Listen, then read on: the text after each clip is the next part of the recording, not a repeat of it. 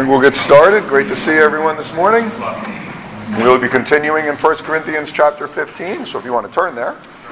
We'll just be looking at verses 20 to 28, but we'll pray, then we'll read the passage, and then we'll see what God has in store for us. Lord, I thank you. And in one sense, I definitely feel like here we go again, but I mean that in a good way. Lord, I thank you that every Sunday, the vast majority of us find ourselves in this room, ready to learn from your word, wanting to learn from your word, and learning from your word if we submit to what the Spirit tells us. So I thank you for that. I thank you for that expectation. I thank you for that promise, really.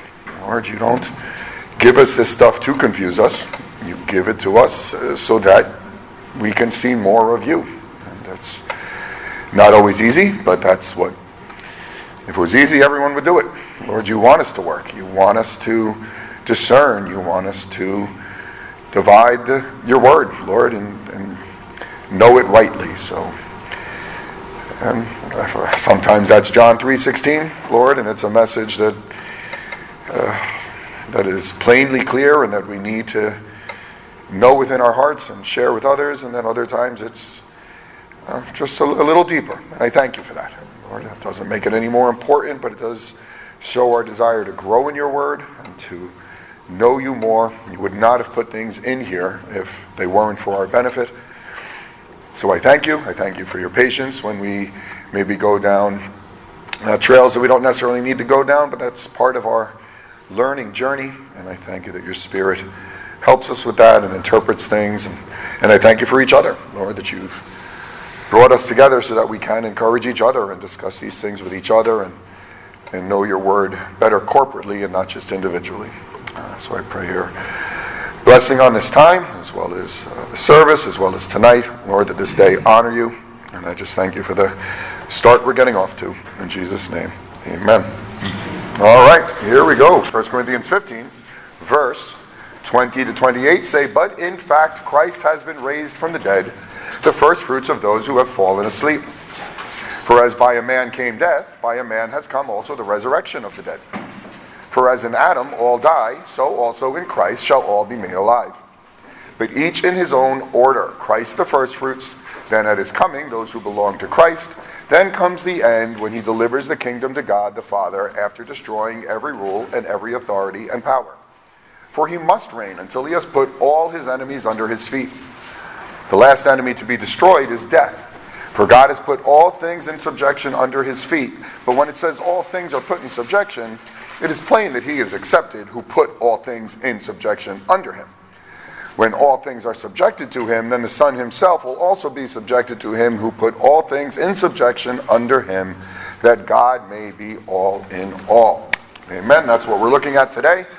And as you'll notice in the first couple verses, it is referring to Christ being raised from the dead, which is where Mike and Len have been for the last 2 weeks. This is actually our third week in 1 Corinthians 15. And they both spent time on noticing that Paul was emphasizing the bodily resurrection from the dead. I openly say that that's not something that I really ever spent much time thinking about. When I think resurrection from the dead, I simply think that I will not stay dead, that I will rise again just as Christ rose again. What form my body will be in or anything like that, God still has to keep working on my heart there. That's somewhat new to me, to be something that I might have to spend more time thinking about. But as I talk about resurrection here, I'm talking more just in a general sense that, of course, we are wasting our time if we don't believe that there is life after this and that life will be with our Savior. So the word resurrection or bodily resurrection is not going to be my focus today, and it shouldn't be, because God gave me this passage, which isn't focused so much on the resurrection. It's focused on a lot of things, though. There's a lot in here, and I can pretty much tell you we're not going to deeply unpack any of it. But in general, as I read, and that's what I do, I'll read, I'll meditate, I'll think about it, I'll go down rabbit trails, I'll whatever, and little by little, God is so good, he brings clarity to what he's speaking to me. Now, that's the way it has to be. I can't worry, what am I supposed to speak to Matt? I can't. That's not my job. My job is, Lord, how is your word speaking to me, and now how can I share it with others? So as you can see from the title of the notes, what spoke to me here most is that Christ is referred to as first fruits. Now, it's only referred to it once. Why would that one word stick out to me so much? Well, I think some of you know. Some of you know because you come to night service and you know that we have been trudging our way through books like Leviticus. It has not been easy. It has been a lot of work, but it has most certainly been a blessing. And this is proof that it's a blessing to me because that word first fruits means something different to me now than it would have a year ago or whenever we started Leviticus. So that's why my title is First Fruits Then and Now, meaning what was first fruits then and how can that help me better understand what first fruits are now. I've got to assume most of us have a general, if not working knowledge of first fruits, common sense knowledge. Well, duh, John, first fruit, isn't it kind of self-explanatory? Yes and no. It depends how much you want to be able to take from this. Does first fruit represent first fruit? Yes, it most certainly does. Does first fruit represent the first of the fruit that is being produced from something? Yes. But how it spoke to my heart is because first fruits meant more than that in the Old Testament. I'm going to compare that to what we're reading. When I say now, I don't mean 2024. I mean now, 1 Corinthians 15. I mean Christ. I'm going to make some parallels that really spoke to my heart, and we'll see if it spoke. We'll see how it speaks to you as well. So, for example, the first thing about first fruits. First fruits then and now was and is an offering. Now, maybe you knew that, but when I think first fruits, offering is not the first thing I think of. Like I said, no, it's the first fruit. It's the first result of my labor. I can look at my son and say that he is the first fruit of my marriage with my wife. He is proof that God brought us together and he is our firstborn. Or you go to the restaurant and they got that $20 bill taped to the... That's not because they're afraid they might run out of money. That's them saying this is the first fruit of this business. It's not natural to look at first fruit as an offering because an offering is something you give and usually first fruit is something you get, right? Produce. And yet we know from the book of Leviticus that first fruits was most certainly an offering. Now, I think hopefully it says 2:14. I was going to read all of chapter 2. You'll see why in a second, but I limited it to verse 14. So Dave, sir, could you just read for me on the back, Leviticus 2:14.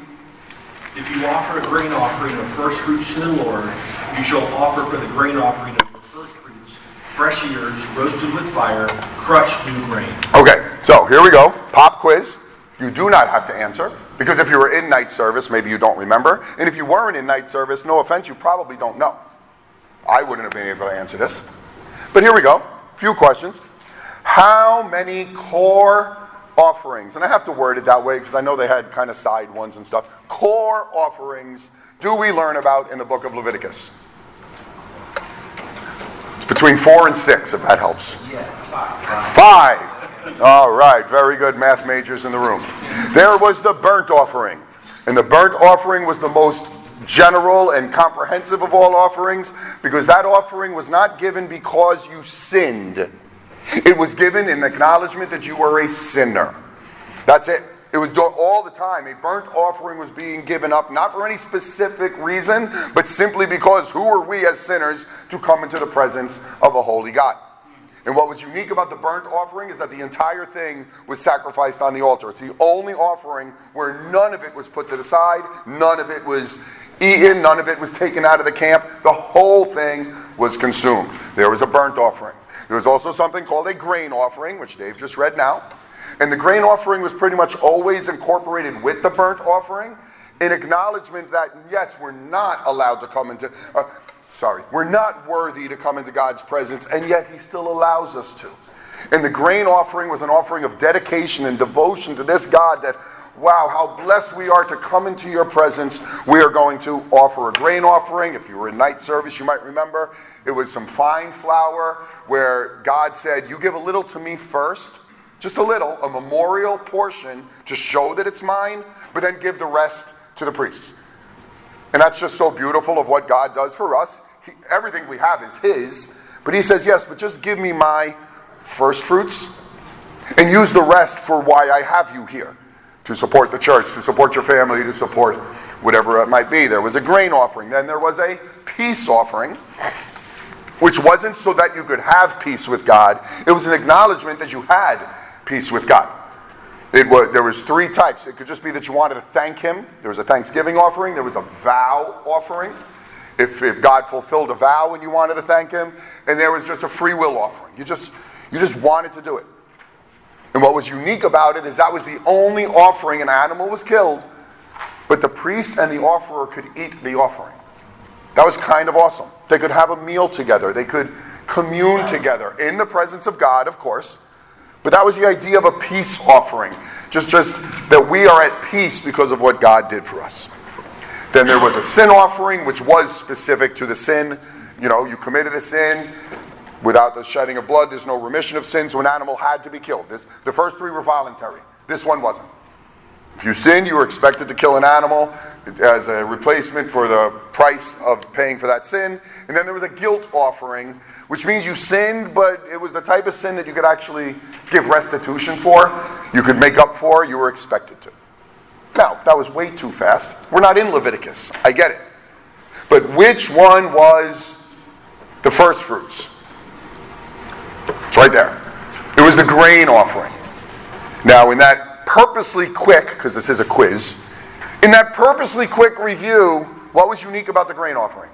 Because some of you might think that the first bullet is a grain offering, and it's not. So you might have to get out your eraser. Does anyone remember what was unique about the grain offering, unlike the burnt, peace, sin, and guilt? No blood was shed. It was the only offering, so that's what goes in the blank. It was a bloodless sacrifice. The only one. The only one where it wasn't about acknowledging sin or acknowledging that we're sinners, but just showing a devotion to God because of his willingness to, quote, put up with us. Forgive us. Show forgiveness. Show an ability to have those sins paid for. So when you hear the word first fruit, you should associate that with a bloodless sacrifice. A sacrifice that kind of comes because the blood has been shed, if that makes any sense. If it doesn't, then ask me later, because I've prayed many times that I not make you more confused today. Okay? But now fast forward to Christ.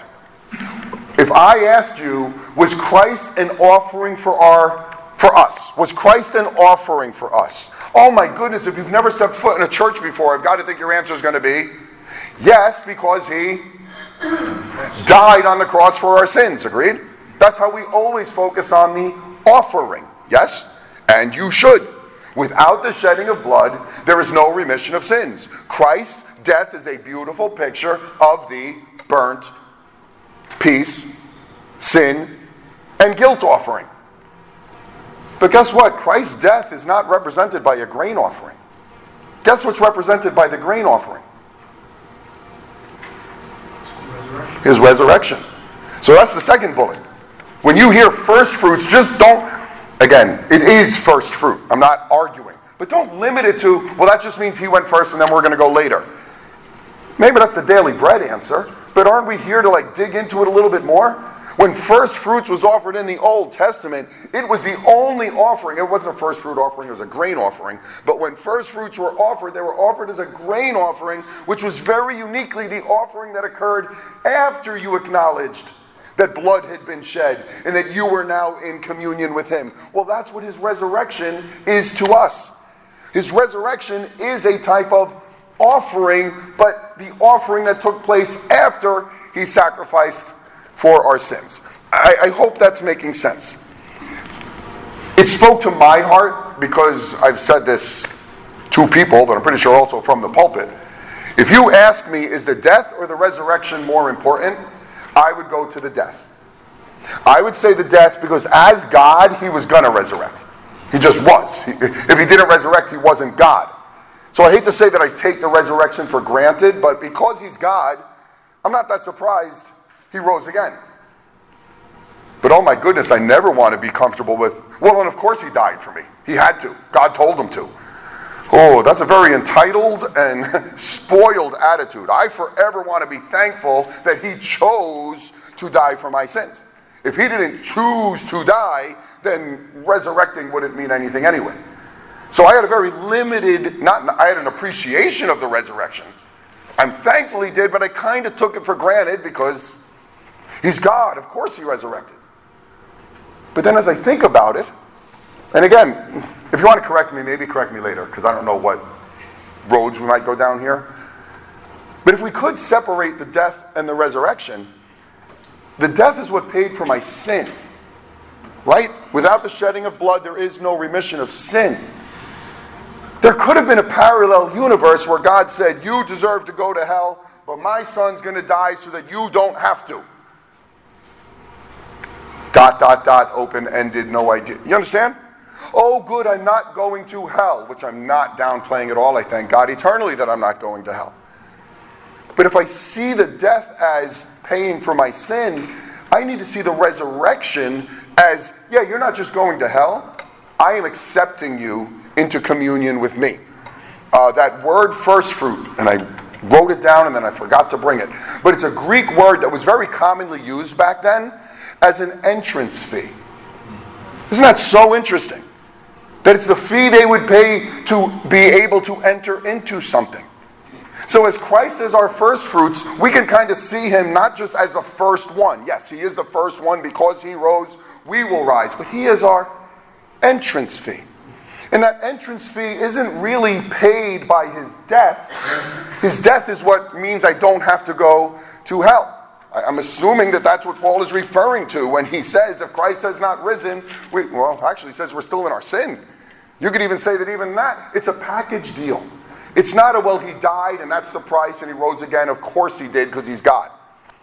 I've learned from that. God has really shown me that in his economy and in his perfect plan, no, the death and the resurrection are a combined deal.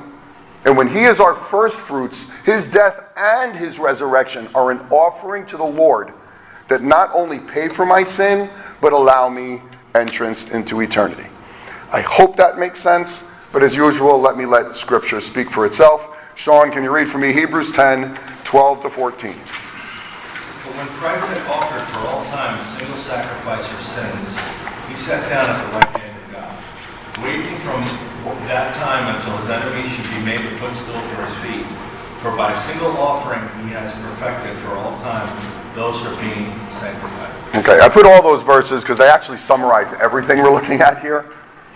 But when Christ had offered for all time a single sacrifice for sins, he sat down at the right hand of God. It makes it sound like he made a payment and then he rose again and went up. That's how I would have normally looked at it. But then you look at that last verse, for by a single offering, which is actually a different word than the word sacrifice, he has perfected or completed for all time those who are being sanctified. I believe what the writer of Hebrews is saying here is the death and the resurrection are a single sacrifice, a single offering. An offering that paid for our sin, but also an offering that gives us entrance into eternity. Again, I can't ask you to sit here for 5 minutes and understand something that I've been trying to wrap my mind around for 2 months, but I hope it speaks to your heart. Don't just let first fruits mean, well, he went first and we'll go later. That's very true. But it's actually an offering to God. God could have just said, okay, he paid for your sin, you're not going to hell. But he said, no. And he rose again. I accept that offering. I wasn't going to go down this road, but now I'll say it. Did Christ earn the right to go back to, be seated at the right hand of the Father? It's kind of a stupid question. He's God. But doesn't it say that God gave him a name above every other name? Right? Doesn't Scripture really imply that God accepted that sacrifice, not just his death? There could have been a parallel universe where we have a Bible full of verses that tell us, and Jesus loved us so much that he gave up his Godhead. That he came down and he died, and he's not God anymore, but that's okay because he loves you so much. No. I'm so thankful, no. No. God didn't say, well, if you don't want John to die, Jesus, then you have to die. We're done. No. He died. He did what had to be done for my sins to be paid for. And then God accepted him right back, if I can use that human terminology, seated him at the right hand, gave him a name that above every other name, all the bases are covered.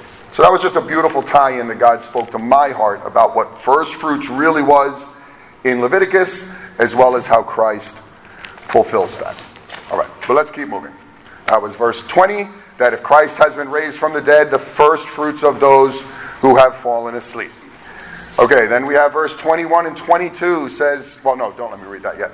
The second thing that first fruits was and is a feast. Did you know that there was a feast of first fruits? Maybe you did. But again, do you really associate offering and feast in the same thought? Like, isn't offering giving something up? Isn't offering sacrificing something and being willing to give it? Whereas feast, last I checked, is all about me getting. If I'm going to a feast, I don't plan on giving up much except my willpower. That's all about me. And yet here, first fruits was an offering, and it was also a feast. Joey, can you read Leviticus 23, 9 to 14?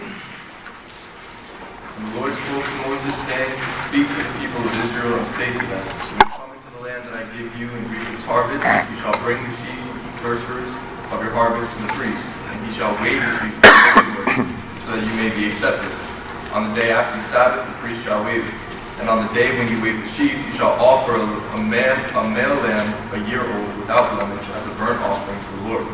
And the grain offering with it shall be 2/10 of an ephah of fine flour mixed with oil, a food offering to the Lord with a pleasing aroma. And the drink offering with it shall be of wine, a fourth of a hin. And you shall eat neither bread nor grain parched but fresh until this same day, until you have brought the offering of your God. It is a statute forever throughout your generations and all your flocks." I can't get this smirk off my face because I'm looking around the room, and I feel like most of us do tend to come to night service, but if you don't, you must be sitting there like, they study this stuff? I know, you're right. Like, I actually thank God I'm getting a little used to this. You know? It used to scare me off, and now I'm like, yeah, no, I get this stuff. What God is telling Moses is, tell the people, when you come into the land that I give you, when you reap its harvest, bring the first fruits to me. The first fruits, as far as this goes, was in April. It was at the beginning of the spring harvest. It was during what was actually called the Feast of Unleavened Bread. It started with Passover, and 2 days later, you were doing the Feast of First Fruits. You were offering up to God the first bits of barley, because that was the first thing that would come into harvest. And as soon as it came up, you plucked it and you gave it to God.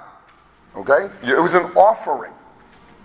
So how in the world is that a feast? It's because of what that offering represented. They realized that God is the one who provided everything. And because God was the one who provided everything, they were going to give back to Him because they knew that He was going to provide for them. I'm going to say this a little bit more later, but pagan societies would do this as well. At the beginning of a harvest, they would offer up part of that harvest to their deity god, their false god. Why? Sir, could you predict why? Why might they say, God, whoever, we offer this up to you at the beginning of the harvest?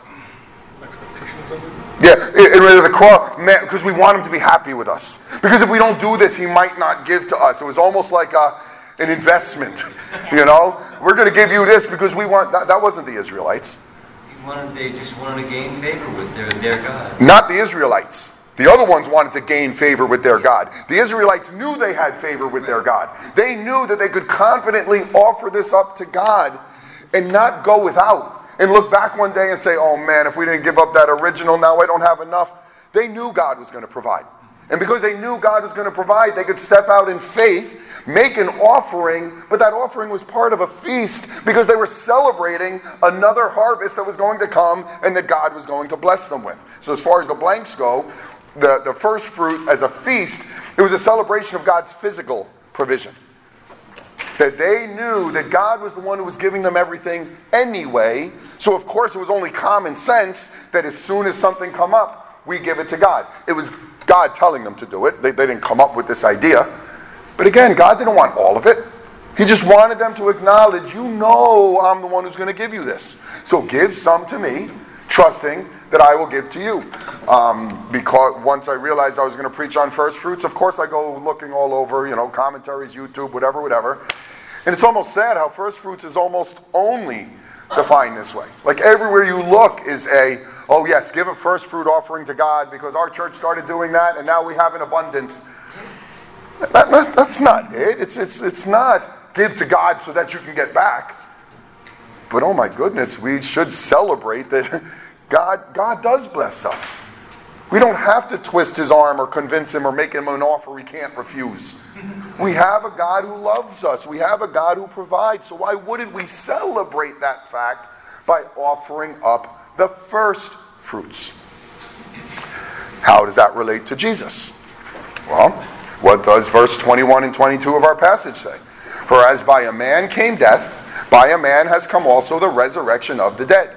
For as in Adam all die, so in Christ shall all be made alive. So the reason Christ is an offering, but he's also a feast, because we see here a celebration I wrote of God's eternal provision. That God has something in place that we already know we can count on. We know we're not hoping he takes care of this sin problem. It's taken care of, and we can celebrate that it's taken care of. That when Christ is first fruits, I'm going to keep saying it, it doesn't just mean he goes first and we go later. There's a celebration there. Yes, in his death, but more in his resurrection. He rose again. He showed victory. I don't want to get ahead, but that eternally we can rest in the fact of knowing that we are provided for. So, sir, can you read for me Romans 6, 4 and 5? Yeah, I'm sorry. Yep. We were buried therefore with him by baptism into death, in order that just as Christ was raised from the dead by the glory of the Father, we too might walk in newness of life. For if we have been united with him in death like his, we shall certainly be united with him in a resurrection like his. Yeah, again, sometimes I got to be careful with... But it doesn't say that just as Christ died, we too may die. You understand? If he was the first fruits of death, that would mean, well, he died and so later we'll die. I don't think that's how we're supposed to look at it. We are the first fruits of his resurrection. That just as Jesus was raised from the dead, we too might walk in newness of life. Now, interestingly, that walk in newness of life is aorist. Don't worry about that. It just means it's not a future thing. It's something that should be happening now. But then, we shall certainly be united with him in a resurrection like his. That's future tense. That's something for us to look forward to, which is what's going to get me to the third point where we'll spend the rest of our time, because that is what most people think about first fruits. But just, yes, he's an offering. Not just his death. His resurrection is an offering to God that shows that our sin isn't just paid for, but also that we can have fellowship with the Father. It's a feast. It's a celebration. Because it isn't just that he died. It's that he died and rose again, which means we know the same will happen for us. And then the last bullet, the one that we all tend to go with and that I've tried to avoid saying, it was and is an expectation. Right? That's what we think first fruits means. If it wasn't first fruits, it would just be fruits. You understand? If I give you fruit, you don't necessarily know if any more is coming. But if I say, well, here's the first fruit, by definition, don't you expect more to come? And in the Old Testament, that was a big part of what the Israelites were doing as they offered things up to God. Dino, could you read for me Leviticus 23, 15 to 17? You shall count 7 full weeks from the day after the Sabbath, from the day that you brought the sheep and the wave oxen. You shall count 50 days to the day after the 7th Sabbath. Then you shall present a grain offering of new grain to the Lord. You shall bring from your dwelling places 2 loaves of bread to be weighed, made of 2/10 of an ephah. They shall be of fine flour, and they shall be baked with leaven as first fruits to the Lord. Okay. So again, there's a lot there, but as far as what we're referring to, God made what was called a feast calendar. It was really kind of cool. We called it mandatory merriment. That God said, you will celebrate this. And, well, of course, I love to celebrate. No. You're going to celebrate for my glory. You will celebrate at the beginning of the spring harvest because you know I'm going to provide for you. And as you're getting ready for that, you're already planning out 50 days later for the Feast of Weeks or of Pentecost, where you're going to give me the first fruits of the last. You understand? Like, there was always that expectation. It wasn't, whoa, God, can we get through spring first and then see if you provide for the fall? No. It was always with the expectation, of course he's going to provide. So we will take what we see popping up first. Lord, this is yours, because we know it's going to keep coming. And we know it's going to keep coming in the spring, and we know it's going to keep coming in the fall. And then after the fall, they would have a week-long festival as they prepared to get ready for the next spring. Like, there was just always that sense of expectation. And that's what we should have. And that's definitely what Paul is mostly talking about here when he says that Christ is the first fruits of those who have fallen asleep. There is an expectation that as Christ rose from the dead, so will we.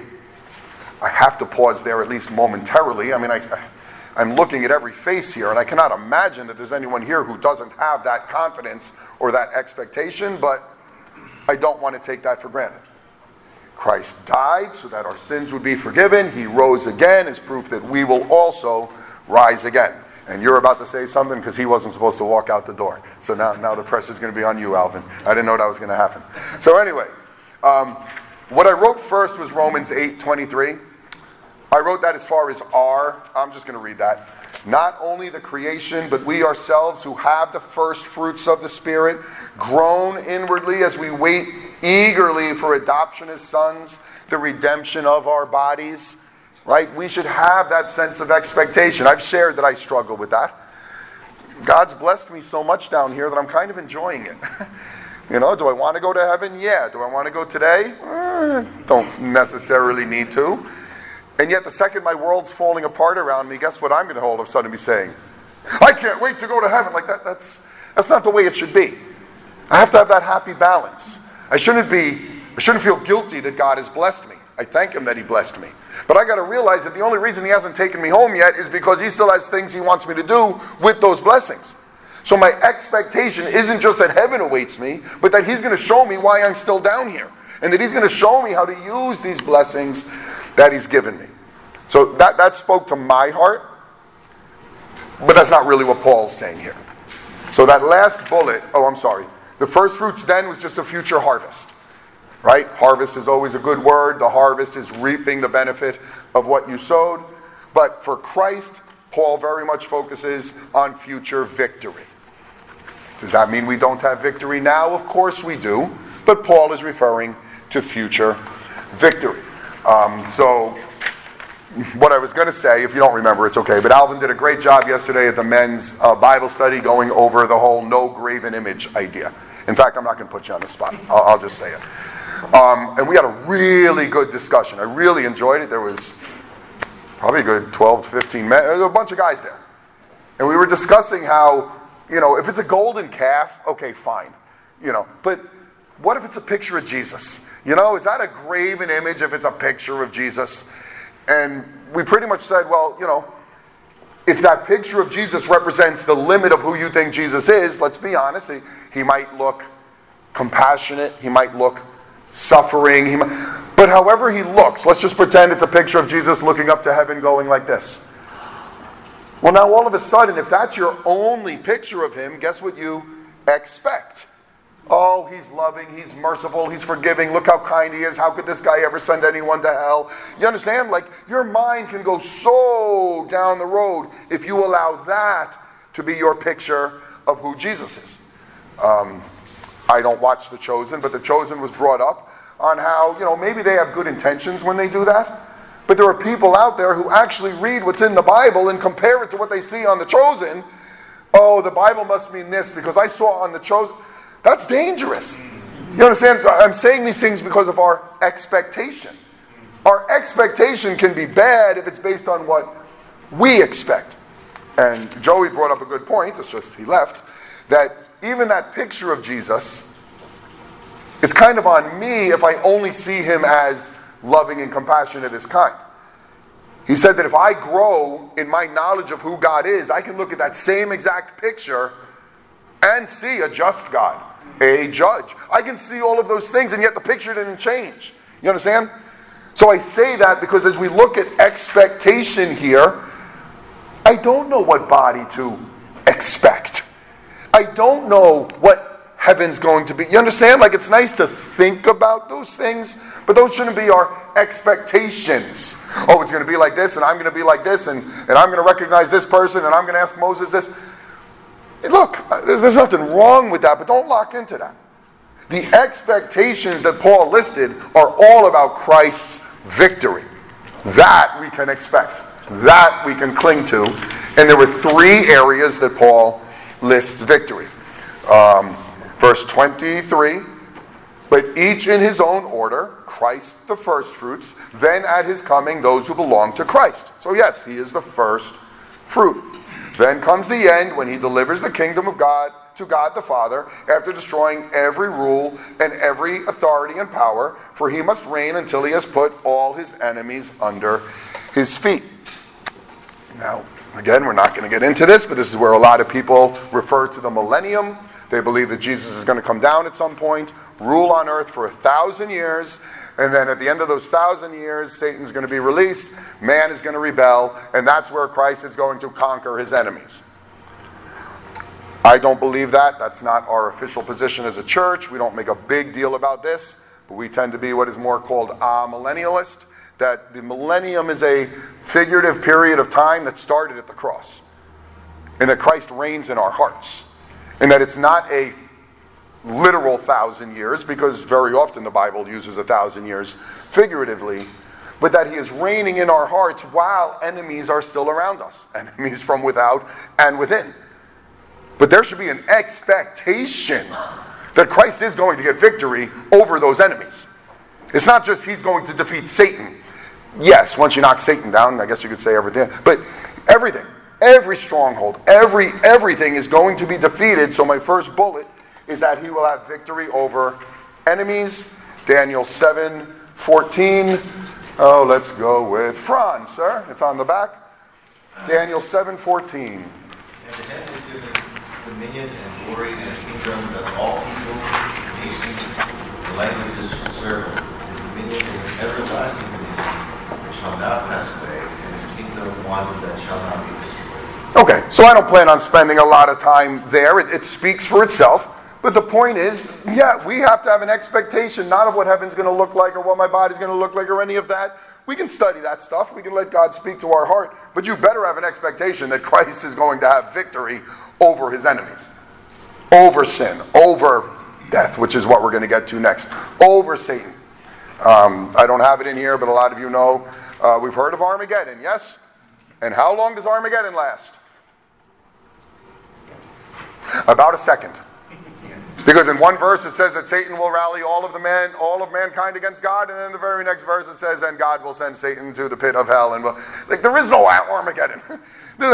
When Christ is ready, he wins. And yes, we've already won, but we're going to see a verse later on that says we just don't see that yet.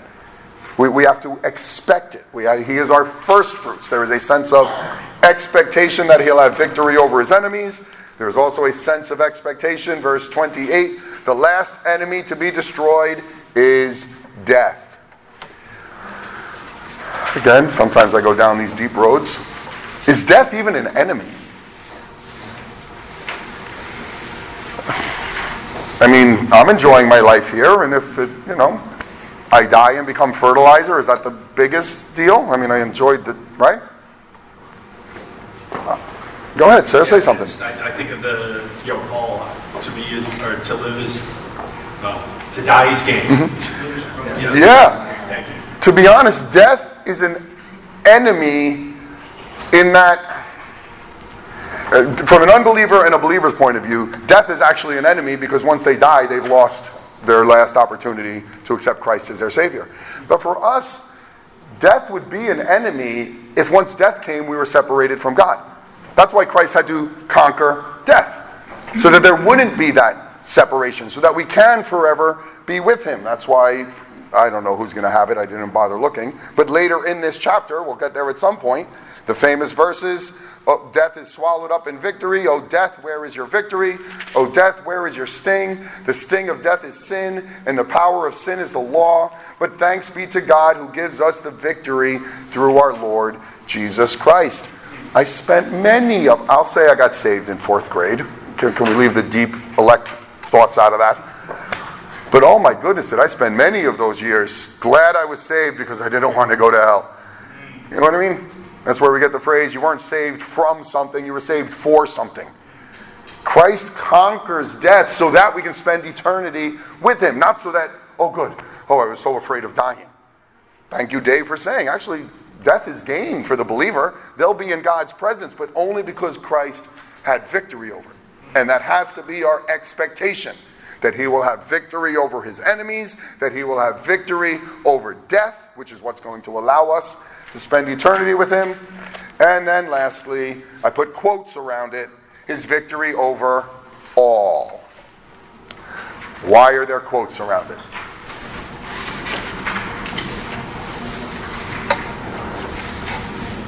Good. I'm glad that I can. Because of how these last few verses go. Look at verse 27. "For God has put all things in subjection under his feet."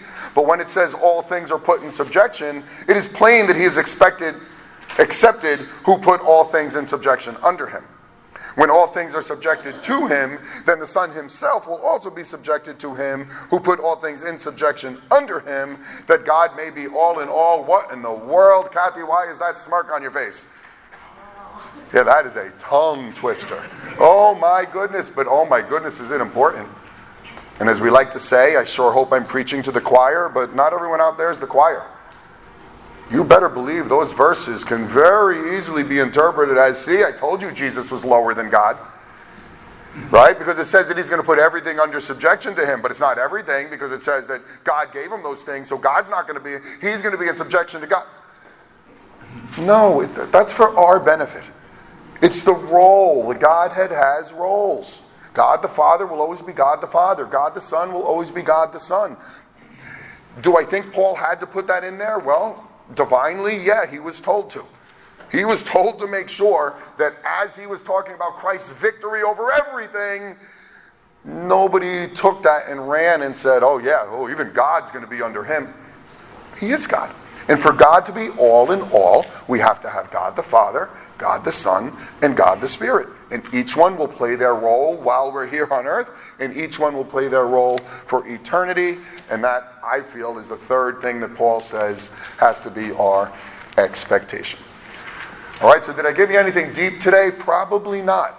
I'm not, there's different directions we could have went in here, federal head and all of those things, but I just really enjoyed how I read that word first fruits and my mind went to Leviticus. Like, that blows my mind. Like, I never go to Leviticus. Well, I do now. Because of the time we spent. And I look forward to the day that I say, and I go to Numbers. And I go to Deuteronomy. We're growing in his word. But just don't limit that phrase, first fruits, as a simple order. Well, Jesus died, rose again, someday we'll die, rise again. Yes, but it's so much more. His resurrection was an offering to God that not only paid for our sins, but was our entrance fee to spend eternity with him. It's a feast. It's a celebration in that offering, because he is our eternal provision, and he has eternal, again, he has victory now, but we have an expectation of future victory over enemies, over death, and over everything that he is supposed to have dominion over. All right, so hopefully your head's not spinning too much. Definitely want you to walk away feeling like you are closer to God than you were, not further. But that's the Spirit's job. Let's pray. Lord, I thank you. You know that I'm still trying to wrap my mind around this. I fully expect you're going to show me things at 2 o'clock that I'm going to wonder why you didn't show me before Sunday school. But that's just how you work. You're constantly revealing things to us, constantly helping us understand you, your Son, your Spirit better. But I thank you. I thank you, big picture, that we can tie books like Leviticus to books like 1 Corinthians. And the more specific picture, that I can see your Son's resurrection as more than just a matter of fact, that you were God, so of course you rose again. that is part of the offering, that is a feast that we celebrate, and it is an expectation, regardless of what form we take, regardless of how you choose to do it. We expect you to do it. Your word says you will. We cling to it. I pray that we live our lives not just proclaiming that expectation, but living in a way that shows that we really are committed to your word, that we do truly believe in it, and that we want to be the light that we know you created us to be. So I thank you. I'll pray in advance. I guess Mike's up next, Lord, as you just keep getting us through this book, but through this chapter. Lord, that you reveal things in a way that only you can, so that we can know you better each day. In Jesus' name, amen. Amen.